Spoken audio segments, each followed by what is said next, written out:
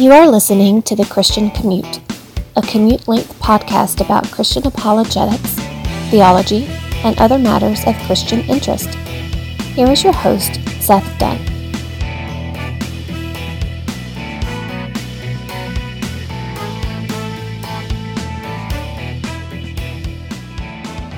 It is Friday, January 12th. This is The Christian Commute. I am your host, Seth Dunn. I'm on the Bluetooth headset again, and I am the last car in the parking lot on Friday night. I did do a lot of work today, but there was a significant ping pong interlude.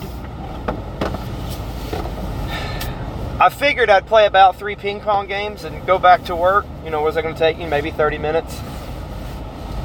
I lost my first one, and then the next game, I just became unbeatable.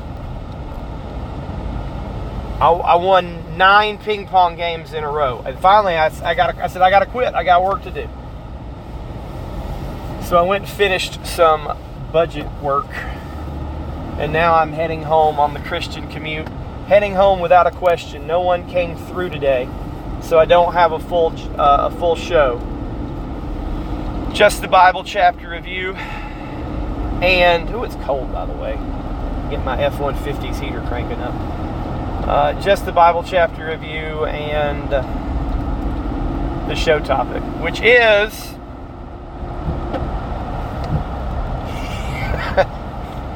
Hip City Cooperation. Hip City Cooperation. You'll understand when I get there. First and foremost, as always, we have the Bible chapters. I got to turn my defroster on. We got really bad weather where I am. There's wind warnings. We were worried about having a tornado today. It rained really hard. That's why I've been driving my F-150 this week. Because as much as I like my little Kia Soul, if the wind blows hard, it might blow me right off the freeway. So I'm in my big heavy truck, or my wife's truck. I got to tell you this. So my dad gave us the Kia Soul. And then my father-in-law gave us his F-150 when he bought a new F-150. And I got the Kia Soul when my dad bought a new Pilate and a new CR-V. So he bought a new Pilate for here, and he gave me the Kia Soul. So soon, he's going to buy a new truck. I think he's going to get a Honda, not a Passport, a Ridgeline. Getting older, he wants a smaller truck, but he still wants a truck. So after he does that, I'm pretty sure he's going to give me his F-150. And his F-150 is a crew cab, and it's bigger than this one. So I'm excited to see what my father-in-law will give me next to keep up in the competition of which parent can give us more stuff. So that's my first world problem, is I don't know what my father-in-law is going to do to keep up with Dad. But let me tell you this, and you can take this to the bank if you never listen to anything else I say on the Christian Commute. You can never have too many pickup trucks. Okay. Let's get to Matthew chapter 27. Jesus is handed over to Pilate finally. Matthew 27, verses 11 through 13. Now Jesus stood before the governor, and the governor questioned him, saying, "Are you the king of the Jews?" And Jesus said to him, "It is as you say." And while he was being accused by the chief priests and elders, he did not answer. Then Pilate said to him, "Do you hear how many things they testify against you?" And he did not answer him with regard to even a single case. So the governor was quite amazed. So here's the deal. The Jews could detain Jesus and beat him up, but it's really up to Pilate to hand out any real permanent punishment. And the Jews want Jesus dead. And if the Jews are saying this guy says he's the king of the Jews, which you don't really see him saying that a lot, or at all, I should say, in Matthew. He's saying he's the Messiah. which would be in the line of David, who should be the king of the Jews. But he's not going around saying, I'm the king of the Jews, follow me, and I'm the king now, and you got to do what I say.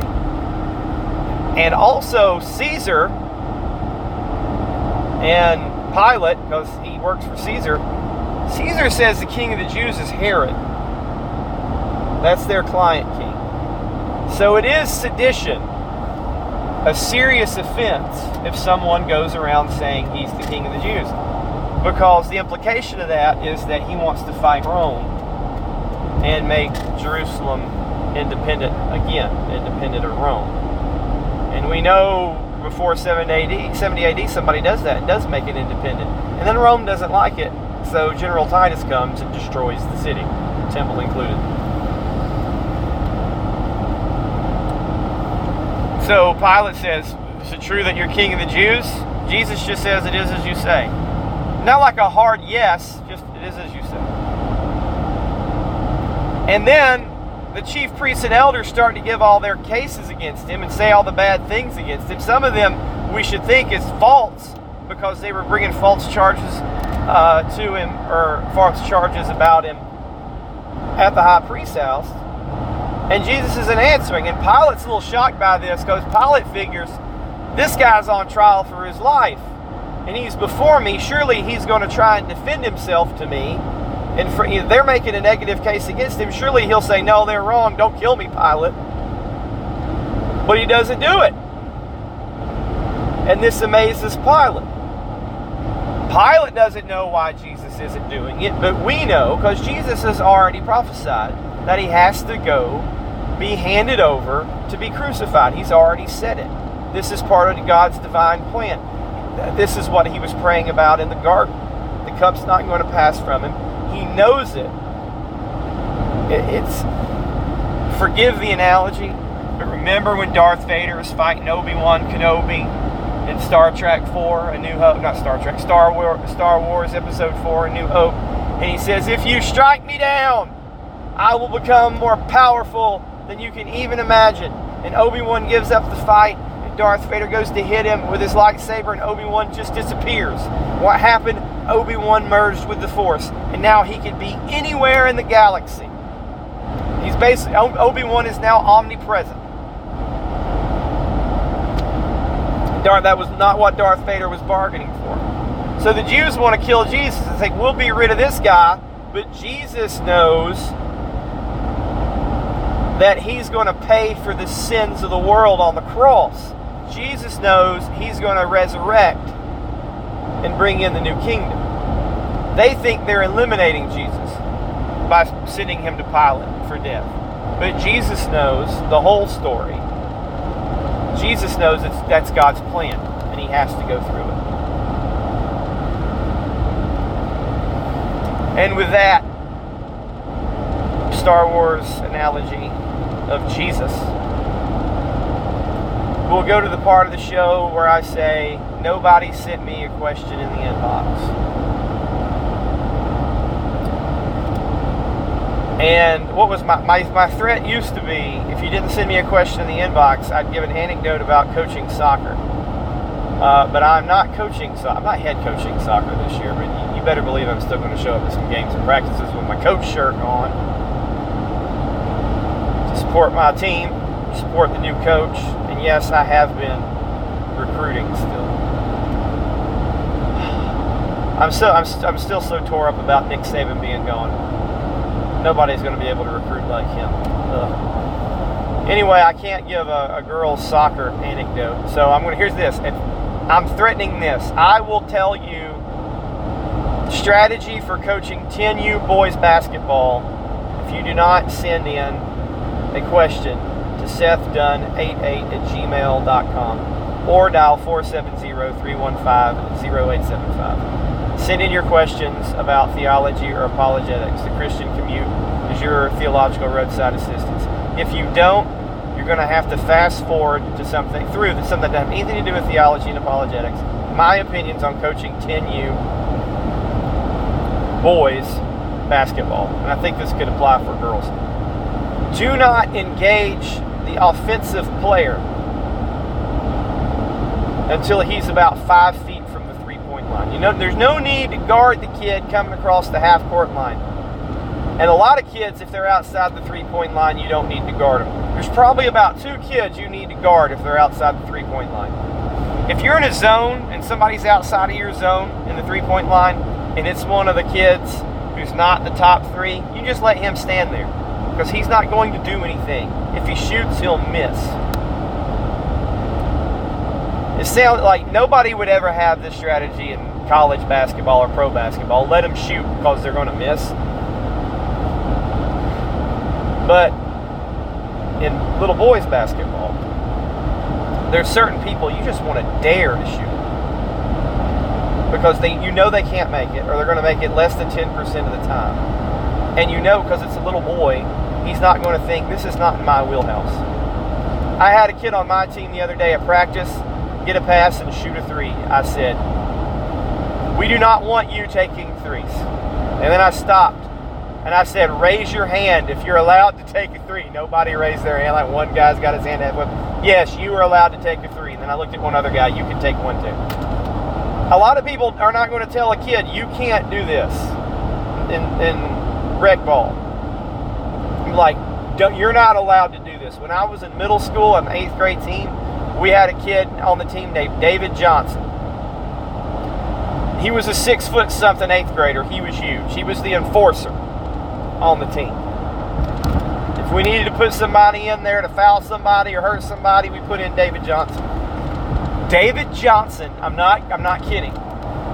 He was not allowed to dribble. The coach told him, don't dribble. You're not allowed. So if David Johnson got the ball, he had to pass it to somebody. Now, nobody's going to take it from him. He can just hold it above his head and then pass it to anyone but himself. He could shoot if he got a rebound, but he was not allowed to dribble. Sometimes you gotta, I don't want to say hurt some feelings to win, but make people understand reality. That's good for kids. People got to stay in their wheelhouse. So that's what you get. Just my opinion on that, because nobody sent in a question. Now let's go to the show topic, which is Hip City cooperation. Hip City cooperation. From time to time, there will be efforts in cities and counties, undertakings, in which churches cooperate. One that comes to mind is Splash Weekend that the Bartow Baptist Association puts on. Show people love and share Him. That's what Splash stands for. The association goes around and finds a bunch of community service projects that need to be done, like cleaning up old people's houses, painting crippled people's houses, and stuff like that. One time when I did Splash, I was on a group that had to build a ramp off of a deck for a handicapped guy. So there was this guy, he was an engineer, I think, and he got in a really bad car wreck during a storm and broke his neck, and he became a paraplegic. And if his house caught on fire, because he lived in a 2-story house that had steps out the front, he couldn't get out. So if this dude's house caught on fire, he was going to die because he couldn't get out of his house. So to make his house safe for him, and I don't know what the odds are of getting in a car wreck that makes you paraplegic and then having your house burned down, but just to be on the safe side. The project was to go to his deck in his backyard and build a ramp and like a little path, like almost like a gravel path, where he could go out his back door on the deck and then roll off this gravel path in his backyard to get far enough away from the house if it was burning. And this project was done by one 20-year-old guy whose dad had a construction company and sent him out there to do it. And then they sent my volunteer group there. We were not much help. But in that week, I think we painted somebody's house. We went to an old folks apartment, or not assisted living, but the little apartments and condos where old people lived, and swept up for the old people. That's what the kids did. So you get an army of volunteer labor of kids. It's also like a summer camp, so you can get the kids out of the house. Everybody wins. But the kids need somewhere to stay. And the kids stayed at Tabernacle Baptist, just like 1,000 kids. The kids stayed at Tabernacle Baptist, Liberty Square, and the Independent Baptist Church that I never can remember the name of, even though I practiced basketball there the other day. Oak something. That church. And the interesting thing about that church, the bylaws say that they're not allowed to ever be Southern Baptist. It's going to drive me crazy. I got to look it up. I'm sorry. I don't know why I have a name. It has nothing to do with my point, but I don't know why I have a block on this church's name. It's Oakland Heights. It came to me before I looked it up, and here's why it messes up in my mind. When I grew up, there was an Oakwood Baptist Church where I was from, in Chattanooga. And I used to go, it's near my house, and I used to go to VBS there. My brother dated the preacher's daughter. What's her name? Rachel Belvin. And she had a brother my age who played baseball with me. He was a year older. But I always want to say Oakwood. And there also was a church in Cartersville called Oak Leaf Church. And Oak Leaf Church had the pastor who was sleeping with the secretary. So he got fired. And then it became a campus of West Ridge Church. And then it became Cross Point City Church. Now you know the rest of the story. But that's where all the kids were staying. And only one of those churches was a Southern Baptist Church. It was a member of the Bartow Baptist Association. The others weren't. But since it was such a nice community project, everybody wanted to be involved. And they had nightly worship, which was a singing and band playing and a preacher. They did that at the Pentecostal church at Liberty Square, because it had to be one of the bigger ones. The year I did it, nobody spoke in tongues, but some kids started doing tongues one time, and everybody was like, "How are we going to handle this? This is a Baptist undertaking. We got Church of God kids here at the Church of God church." Anywhere, but that's sort of a multi-church cooperation, ecumenical thing. Where I live, there's a thing called Merge Weekend, where you stay, I think you stay at people's houses, and then you go to a church. Cross Point does it. I think some other churches are involved. I'm not sure if Tabernacle and First Baptist do it. There's something similar called Disciple Now, where all the churches get together and stay at people's houses, and it's sort of like this intensive Bible study for youth. FCA has something called Fields of Faith, and I think all the youth groups try to go to that. At Christmas time, there's a little program called Hope for Christmas, where poor people can come in and try to get presents for their kids, and they separate the parents and the kids, and they give the kids $10, and then there's a little store that the kids can spend their $10 in to buy stuff for their parents and wrap it up, so it makes them feel like they bought their parents something, some little knick-knack. And then while they're away, the parents have the Santa list, and they're like, "Listen, my kid wants a race car, my kid needs a Coke," and they give the presents to the parents in secret the kids don't see, and they get wrapped up. That's Hope for Christmas. And where I'm from, multiple churches will participate in that. And I'm sure there are similar undertakings and initiatives where you live. And people look at these and they say, isn't it good that all the Christians in town from these various churches are coming together? Whether it be churches of the same denomination, because where I live there's 40 Southern Baptist churches, and then, or whether it be the independent or non-denominationals or even the Church of God, they're all getting together. I had a United Methodist kid in my group the year I did Splash, and you have kid leaders who are probably like two of the more mature ones. I remember telling one of my leaders, "Hey, make sure you evangelize that Methodist kid. He probably ain't saved." He's at United Methodist Liberal Church. He was from, I think he was he? No, he's from Trinity, I think. Sam Jones is not United Homosexual Methodist Church anymore, but Trinity in Cartersville still is. So if you want to find the liberal Methodists in Cartersville, it's Trinity. You can find them on Pet Blessed Day. with their lady pastor. Anyway, we think this cooperation is good. Certain churches may have like an after-school program it's just to look after poor kids, to give them a ride home from school while their parents are still at work, give them tutoring. There's a church, the Presbyterian church, the liberal Presbyterian church, I think they pick up Mexican kids on a bus and take them to the Presbyterian church and teach them English. I mean, that's really nice. I think that's a really good way to help people. I wouldn't, the Methodist Church or the Presbyterian Church USA can go burn, but they are helping people who are in need. They don't know English. They live here. It will help them and their family to know English.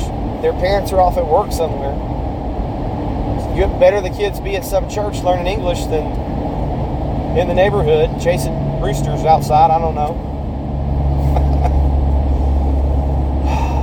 Because listen, in the Hispanic neighborhood, they just got roosters running around. That's just how, I don't know why that is, but that's how they do it. There was a pit bull in my driveway last night. He got lost. I was like, he's alone and scared. I gave him a little piece of ham. My daughter brought it out. I was like, I want to help this dog, but it's also a pit bull, so maybe I should shoot it. I was torn. Do I help this poor animal? He's alone and scared. He didn't have a collar on. I thought he'd been abandoned. Or do I shoot him? It turned out he does have an owner, and he had lost his collar, and I hope the guy finds him, because he had that dog for a long time. Anyway, churches might have little after-school programs to teach kids the Bible or teach them something, and kids from multiple churches may go participate in that. There's all kind of little ways that churches get together to help the community. And what I'm here to ask you, is your church cooperating with Hip Point Church? Now, what is Hip Point Church? That's a church I made up. Because you can Google all these. You can find Life Point and Cross Point and Lake Point, for that matter, in Cartersville. None of those churches I would recommend. But if you broaden your search, you can find Rock Point Church out there too. Rock Point. I guarantee you, if you type in Rock Point Church, you'll find one. And so those are the points. Life Point, Lake Point, Rock Point. Maybe a Heart Point, Love Point, High Point. I guarantee you there's no low point. That's where they'll try to emote you during invitation time, put you in that low point so you repent and get saved. But then on the front end, you have, or on the back end too, you can have a bridge, Heart Bridge, Rock Bridge, Cross Bridge. I guarantee you I always talk about Rock Bridge. I guarantee you there's a Cross Bridge. Type in Cross Bridge. These are all the hip sounding church names. Relevate Church, Expedition, Elevation. Alright? So what I mean by Hip Point Church is whatever church in your town that is the non-denominational coffee bar and a rock show, goat show with lights church that's multi-campus and growing and growing and growing. Now, I am on an autistic tangent to Barry Cross Point. Okay? When I got off of coaching soccer, the autism has to obsess about something else. Too bad, Cross Point. It's you.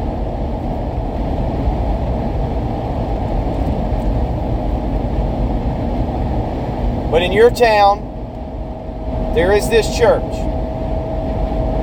The hip place that's growing. That's why I call it Hip Point. I could as easily title this Hip Bridge Cooperation. Should your church cooperate with Hip Point Church if it's doing something good? And my answer to that is no, don't have anything to do with them. I'll repeat that. Don't have anything to do with them. The message you want to send that church or the people about that church is, it may look nice on the outside and they're doing nice things, but we want anybody to stay on the outside. And it's tempting to help because they're out there making a name for themselves, doing all this great charity work. In Cartersville, if you drive by Cross Point City Church, there is a bus outside that says Compassion Center. I don't know what it does. I think you can go in there and get a medical exam. I'm not sure. But they're out there and they can drive it around to help people anywhere they want. So there might be some kind of temptation to say, hey, look at what they're doing.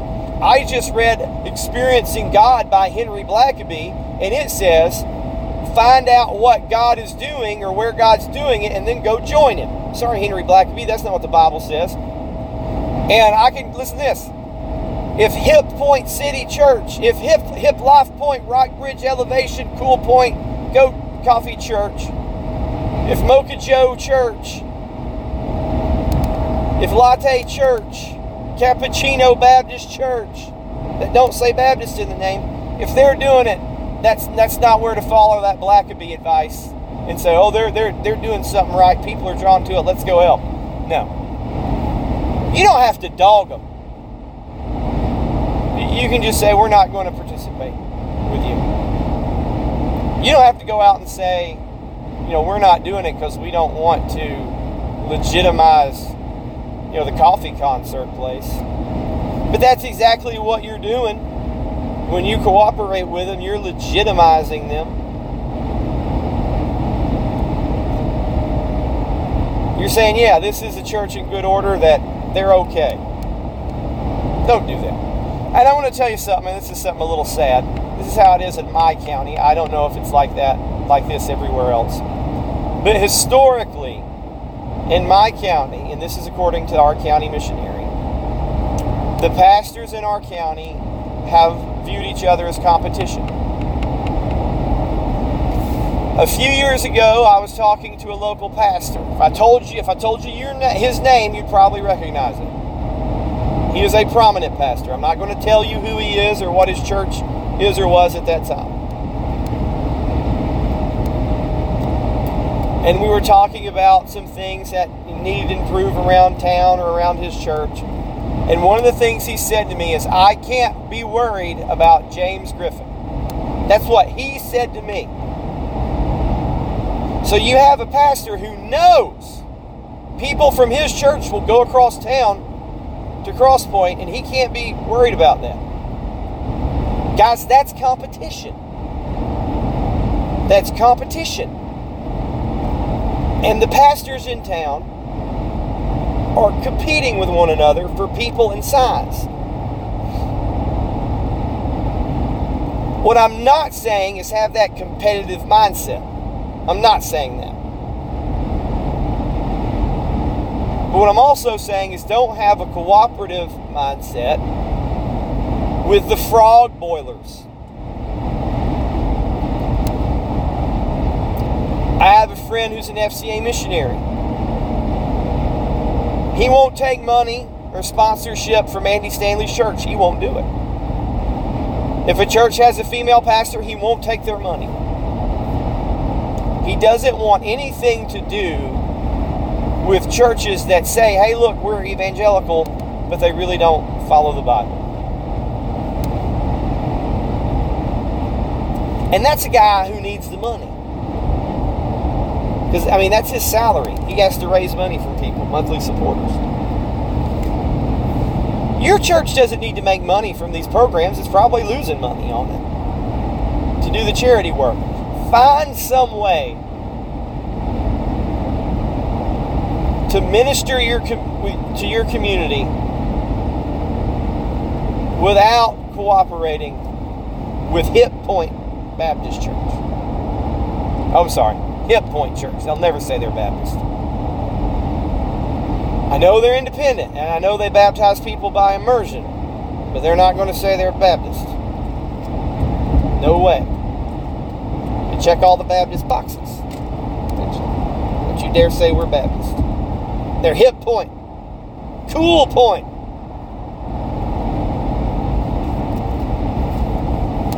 Thanks for listening to the Christian Commute. Lord willing, I'll be back with you again on Tuesday. As always, God bless, and as always, remember Christianity is not about getting saved. It's about being saved.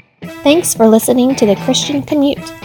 Please send your questions about Christian apologetics and theology to sethdunn88@gmail.com. If you are not a Christian, please remember that you can be reconciled to God through the shed blood of His Son, Jesus Christ. The Bible teaches that all who call on the name of the Lord will be saved. Repent of your sins now and accept Jesus as Lord. God bless.